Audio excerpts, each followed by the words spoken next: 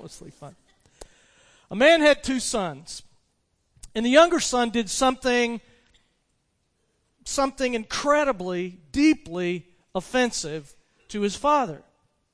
Something so shocking, so unthinkable that son knew that by doing this thing, he would brand himself an outcast to his family and his village. But he didn't care. What did he do? He went to his father, and he demanded that his father give him his share of the estate immediately. He wanted his inheritance right now, while his father was still living. It was unprecedented. It was incredibly disrespectful and really hateful. He's basically saying to his father, I wish you were dead, so that way I can have the stuff. I don't really care about you, but I like the stuff. I want the money now. The next shocking thing about the story is the way the father reacts. He doesn't grab that young man by the scruff of the neck and shake some sense into him. He doesn't berate him or punish him in any way. He gives him his share of the inheritance. He just gives it to him. And the young man cashes out his share of the estate and leaves home to go to a foreign place to spend all his wealth on all the things that he's so sure is going to make him happy. It didn't work out. It didn't take long for him to run through that big money roll, spending it all on wild, frivolous living. And when he sobered up, he found himself broken. No money, no friends, no future. Homeless, helpless, hopeless. And he realized that he had ruined his life. And the only job he could get was feeding pigs, and for a young Jewish boy, that's as low as it gets. Racked by hunger and regret, he remembered his father. He remembered how patient and kind and loving his father had always been to him. And he said to himself, well, maybe I can just go home. And I'll tell Dad, I don't deserve to be called your son anymore. I know that. But what I'm asking you is, would you hire me to be one of the servants? And then I could save whatever I'm paid and pay all of it back that I've wasted. But he knew the debt was so great, it seemed impossible he could ever save enough to repay it. And even if he could save enough money to pay back the financial debt, how could he ever pay for the disrespect, for the ungratefulness, for the hatefulness that he'd shown his father? So he slumped down in that pigsty in despair, thinking, there's no hope for me. And then he heard a familiar voice far in the distance calling his name. He looked up, and lo and behold, what he saw in the distance was his older brother. His older brother's calling out his name, waving to him. His brother gets to him, climbs right in the pigsty, throws his arms around him, and he says, come home with me, my brother. Father and I, we've missed you. With tears streaming down his face, the young man climbs out of that pigsty with his brother and follows him home to be reunited with his father. Wait a minute. Wait, I know what you're thinking. That's not how the story goes. And you're right. The older son in the parable Jesus told in Luke 15 does not go after his brother. It's quite the opposite. He gets very angry when his wayward brother does return home and receives this lavish welcome from their father. In his self-righteousness, No way he's going to join in the celebration. He's not going to offer even a hint of grace to his brother. Tim Keller, in his book, The Prodigal God, which is very, very good, I highly recommend it, he writes, Jesus is inviting thoughtful listeners to ask, who should have gone out and searched for the lost son? Keller suggests that a true elder brother should have said and would have said, Father, my younger brother's been a fool, and now his life is in ruins, but I'll go look for him, and I'll bring him home. And if his inheritance is gone, as I expect that it is, I'll bring him back into the family at my own expense. Because after all, the rest of the inheritance was his. Now, how does Keller know that? I mean, Jesus doesn't say that. He doesn't explain that that's what the parable meant. Luke, who records the parable, offers no commentary to that effect on the story. Well, what Tim Keller's doing is he's reading between the lines, and he's looking at the big picture of what the gospel is, and he's remembering Hebrews chapter 2. After affirming the glorious divinity of the Son in chapter 1. In chapter 2, the author of Hebrews turns to the shocking humanity of the Son, our true brother, who did indeed leave heaven to come find each one of us and bring us home to our Father at his own expense. This is the third in the series from Hebrews, and the author of Hebrews, he sets out, I think, to answer some of the essential theological questions that form the foundation of our faith. We've got to know not just why we believe what we believe, but we've got to know what it is we actually believe. What is the gospel anyway? It's all about who is this Jesus and what has he done on our behalf? Is this life of believing in and following Christ a truly better way? Well, the author picks up on the theme that he began in chapter 1, that the Son is better than or greater than the angels. And I want to pick up chapter 2. I want to skip down and pick up with verse 5. And it's a longish kind of reading, and he's going to quote Old Testament, some Psalms, and from Isaiah. And so hang with it. You've got to focus with me, all right? Here we go. Hebrews chapter 2, pick up with verse 5. It is not to angels that he has subjected the world to come, about which we are speaking. But there is a place where someone has testified, Psalm 8, what is man that you are mindful of him, the Son of Man that you care for him? You made him a little lower than the angels. You crowned him with glory and honor and put everything under his feet. And putting everything under him, God left nothing that is not subject to him. Yet at the present, we do not see everything subject to him. But we see Jesus, who was made a little lower than the angels, now crowned with glory and honor because he suffered death, so that by the grace of God, he might taste death for everyone. In bringing many sons to glory, it was fitting that God, for whom and through whom everything exists, should make the author of their salvation perfect through suffering. Both the one who makes men holy and those who are made holy are of the same family. So Jesus is not ashamed to call them brothers. He says, I will declare your name to my brothers. In the presence of the congregation, I will sing your praises. And again, I will put my trust in him. And again, he says, here am I and the children God has given me.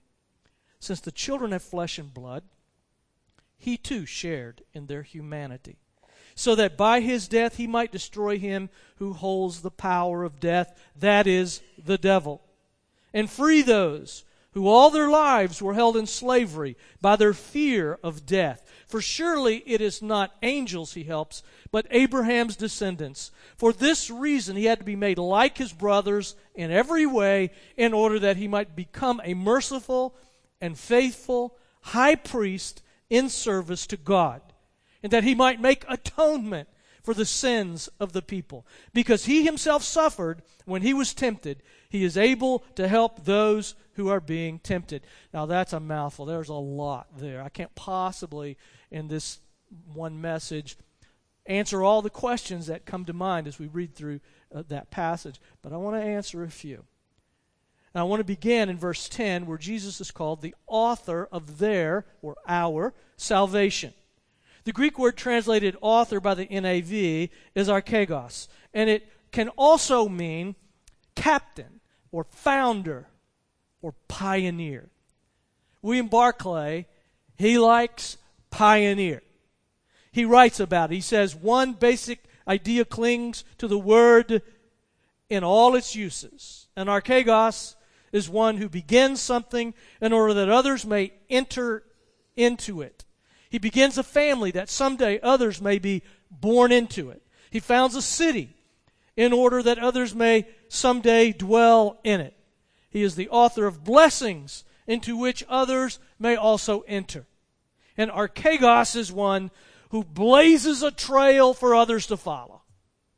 And that trail is that Christ opened is the exclusive way to God by His grace through faith in Him alone.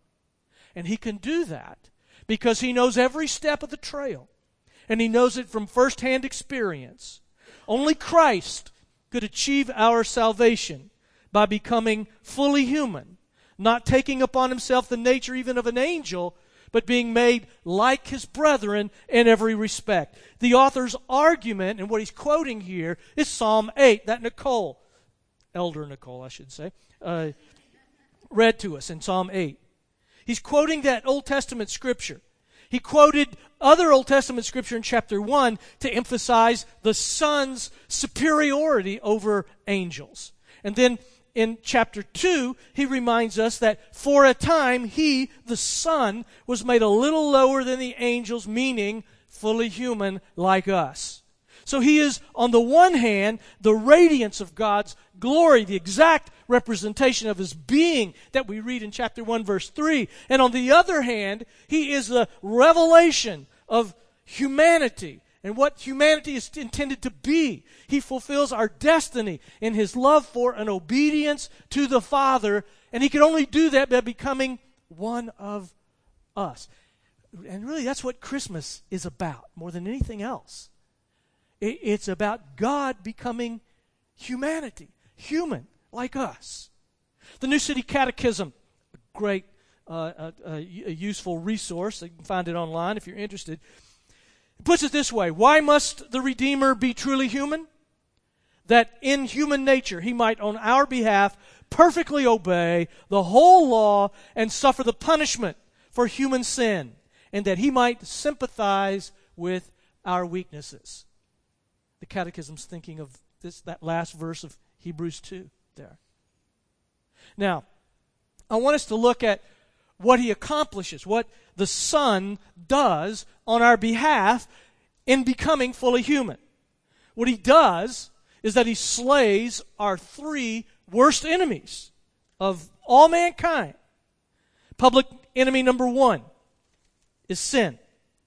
The worst tyranny of all is the tyranny of our own sin within us. Now, I don't know about you, but for me, too often in my life, I find myself being my own worst enemy, doing the stupidest things and thinking, why did I do that? I know that's not helpful. I know that's sometimes not right. I know that's going to be counterproductive to my life, and yet I do it anyway. What is the matter with me? That's the kind of tyranny of the sin that runs deep within all of us. Raymond Brown describes sin this way: it is a hostile, destructive, inward power which will always prevent us from being the people we might genuinely want to be. To meet our need of purification from that sin, Christ came as a priest to offer the sacrifice of Himself. He makes expiation for the sins of the people. Expiation? What? Okay, I had to look that up too. Expiation? I don't know. I had a clue because I knew how it's translated otherwise. But expiation. It means to give satisfaction to somebody for something done wrong, to make atonement. And that's the word the NIV uses that we read.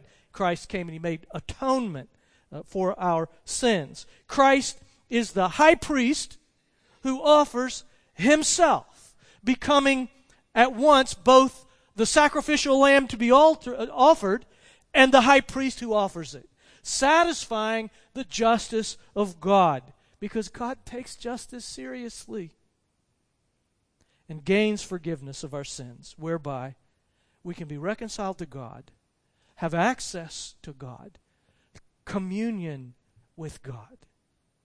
Psalm 65 verse 3 puts it this way: when we were overwhelmed by sins, you forgave our transgressions. That's the gospel in one sentence. And it's through Christ that happens. We're overwhelmed by sins, and Christ came to pay the price for those sins. He slays sin in our own lives. Public enemy number 2, death. Death is the direct result of sin, and we're haunted by its constant threat. The fear of death subjects us to bondage. So the Lord Christ Jesus came to, as it says in verse 15 of Hebrews 2, free those who all their lives were held in slavery by their fear of death. By taking on our nature, by experiencing or tasting death himself, Jesus deals once and for all eternity this monstrous tyrant. And the proof, of course, was the resurrection. That's why at the heart of our faith is always the resurrection of the living Christ, because Christ is risen. The Apostle Paul can proclaim in 1 Corinthians 15, "Where, O death, is your victory? Where, O death, is your sting? The sting of death is sin. The power of sin is the law. But thanks be to God, He gives us the victory through our Lord Jesus Christ." Now, even for people who don't believe in Christ, who don't have faith, sometimes death is a welcome end to pain and to suffering. But for those of us who put our faith and trust in Christ, it's more, way more. Death for us is not simply the end of things that were not going so well, bad health, whatever it may be. It's more than that. It is the door to the beginning of new life in the presence of God. Better life, glorious life. So we can also say with Paul, thanks be to God, He gives us victory through our Lord Jesus Christ. He also came to slay public enemy number 3, the devil. As Raymond Brown puts it, Jesus has robbed death of its anguish by defeating the one who constantly makes use of it. The devil is a reality to the biblical writers. Jesus didn't minimize his power or rationalize his sinister influence, and in his teaching openly identified him for what he is: a murderer, a liar, a thief. Now, ultimately, that victory over the devil is complete. Will be destroyed completely. But until then, we recognize that his power is limited here. And so the passage ends with this phrase, a great phrase. He's able to help those who are tempted. Well, I don't know about you. I need help. And I thank God that He comes to help. And how does He help? Well, I think one of the ways He helps is removing our fears or mitigating them. Now, sometimes they rise up in us again, but they don't prevail. Peace and joy and hope and love prevails in the heart that trusts in Christ. He helps us by extending mercy to us. Death stokes our fear of the future, what's going to happen. Guilt shackles us to our fear of the past. Are my past sins always going to haunt me? But He has made atonement for our sins for all people, so we can be free of those sins. And He shares in our sufferings, so that because Christ didn't live a detached life, a life free from adversity or trouble, He knows what life is really like. There are some things you go through this life where nobody else can really understand. But Jesus does. He saves us through His own suffering. We'll come back to that theme later in Hebrews. Everyone needs hope. The belief that the future is going to be better.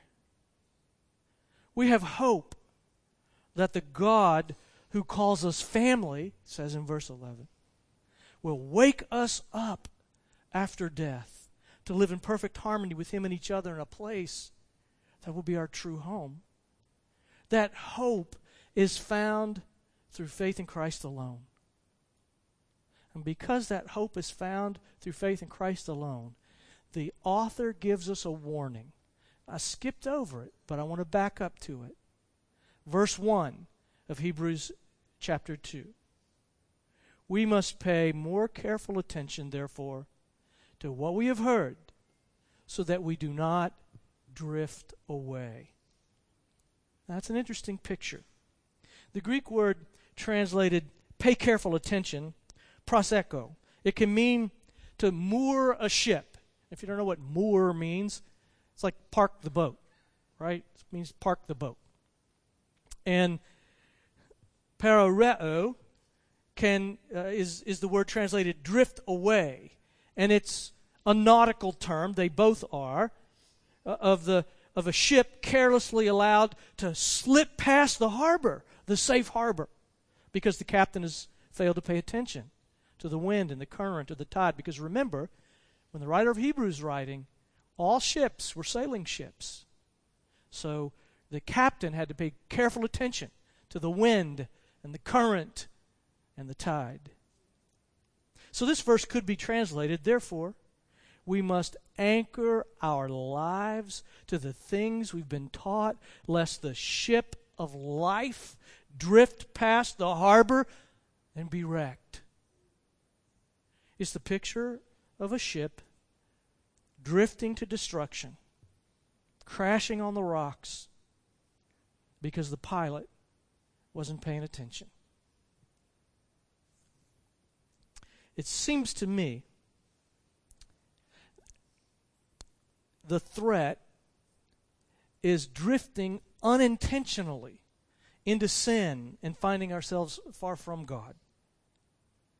Few deliberately, in a moment, turn their backs on God. It can happen, but I think that doesn't happen often. But I think many drift. They just drift further and further away from God.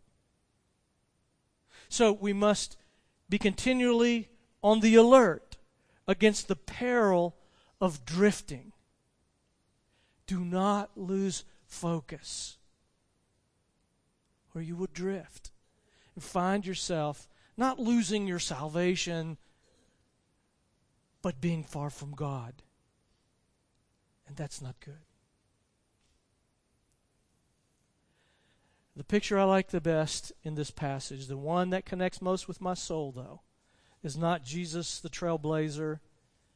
It's Jesus the brother.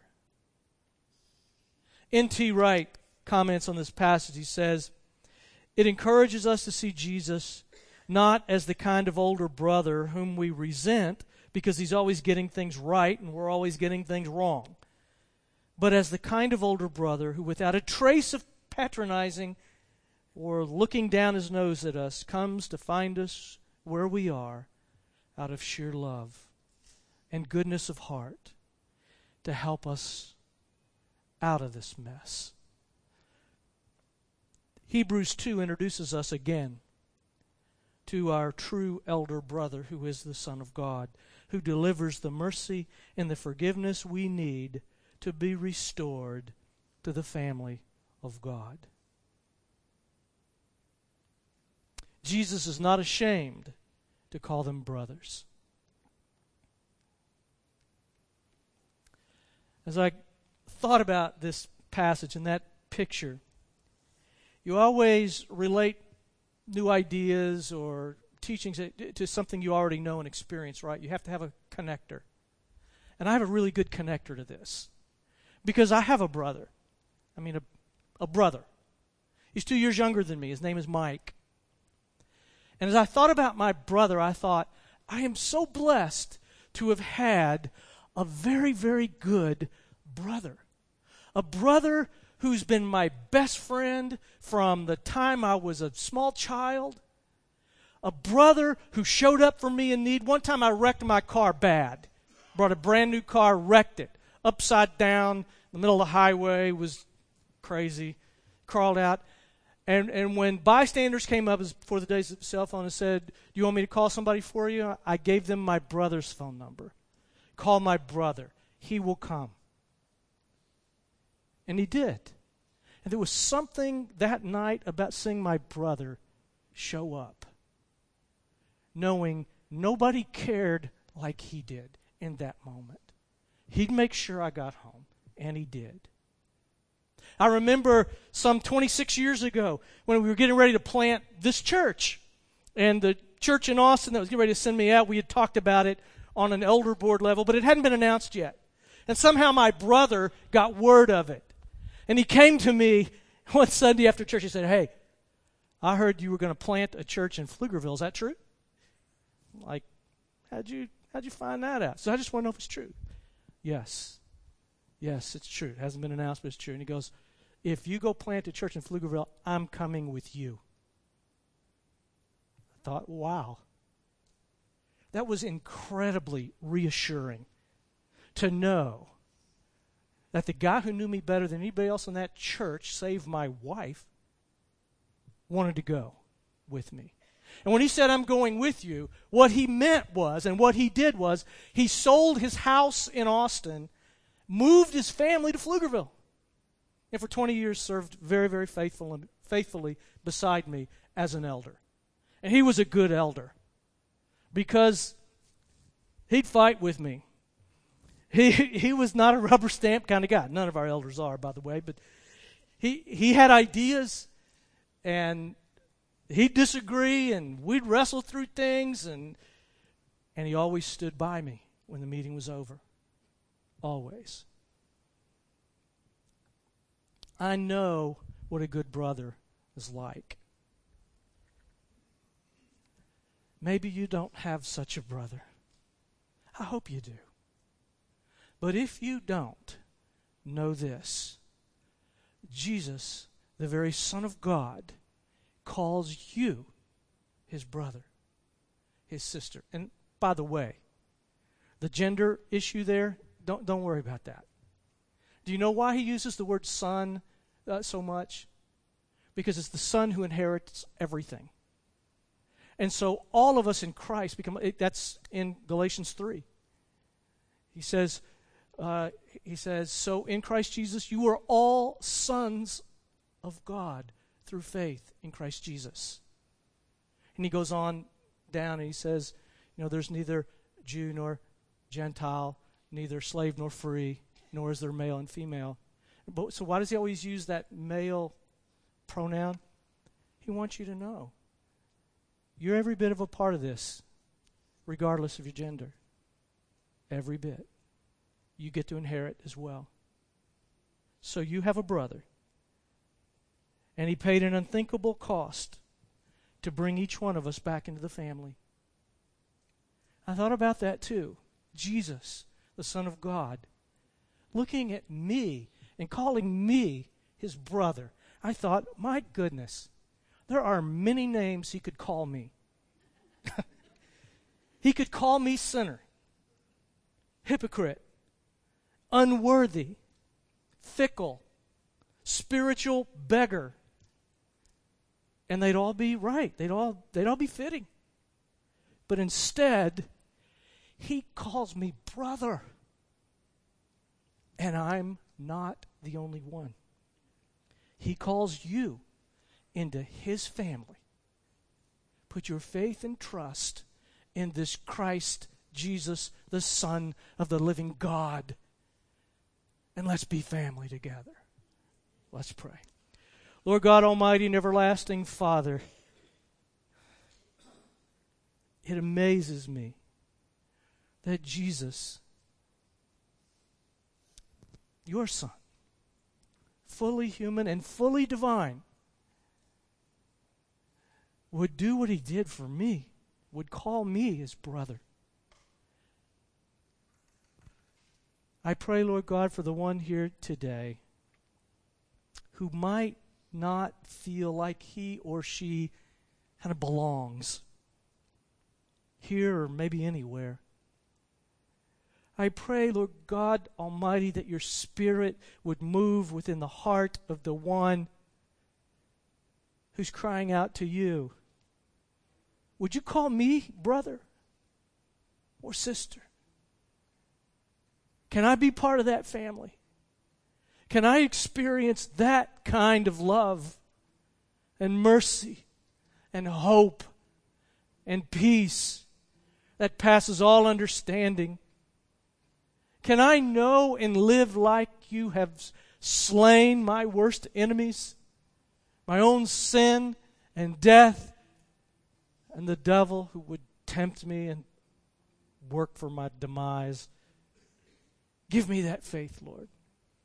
Give each one of us that kind of faith and the strength to treat each other like we really are brothers and sisters in Christ, which is greater than anything else that can bring us together. In his name we pray, amen. Let's all stand and sing.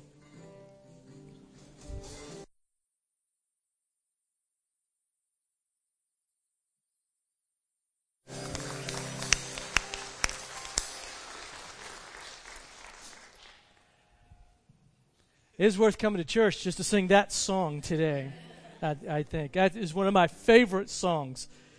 I love that song. We come alive when we sing that song. It feels like, here's your homework. Resist drifting. Be intentional about it. That's what it takes. You're saved by grace through faith. It's all Jesus. That's true. But you have to participate and be intentional not to drift. And the tools that God gives us for that are called spiritual disciplines. If you do not use those tools, you will likely find yourself drifting. Prayer, daily. Bible reading, daily. And fellowship, at least weekly. Look, when I haven't seen people in church for a while and I say, hey, I haven't seen you, where you been? That never works out very well for me because they always feel guilty, and I don't want them to feel guilty. I just want them to know, hey, I missed you. That's all. That's all I'm saying. I'm not saying you're less because you missed. I'm not saying you're a worse sinner. I'm just saying I missed you. That's it. But look, the truth of the matter is, if you are not engaged in worshiping the Lord God on an ongoing, very consistent, regular basis, you're risking drift. And drift doesn't work out well. Don't drift. Be intentional with those spiritual disciplines. And by the way, we have 2 new brochures available in our foyer. We have this one, which is about our 50-plus ministry, our retired community. We have excellent ministry to our retired community. And this is a well-done brochure. All of that's available on the website, but if you just want to pick one up, take it, learn more about it, or give it to a friend, please do that. You know, and then we have this one, PCC Small Groups. And inside, it lists all of our current, ongoing small groups. One way to be intentional about not drifting is to come together with others, talk about Jesus together, share your faith together, read the Bible together, pray together. It's not magic. But sometimes God works in that. And it's just a good thing to do for drift prevention, we may call it. Okay? Don't drift. You're not going to lose your salvation, but you can lose touch. And that's not helpful in life. All right, enough of that. So pay attention to those things. And then here's the blessing. And after the blessing, we will have prayer partners to pray with you. Some of our elders will be in the front and others who can just pray with you, for you, about whatever is in your heart going on in your life. Here's the blessing. May you remain focused, intentionally focused on the Jesus who calls you family. Amen.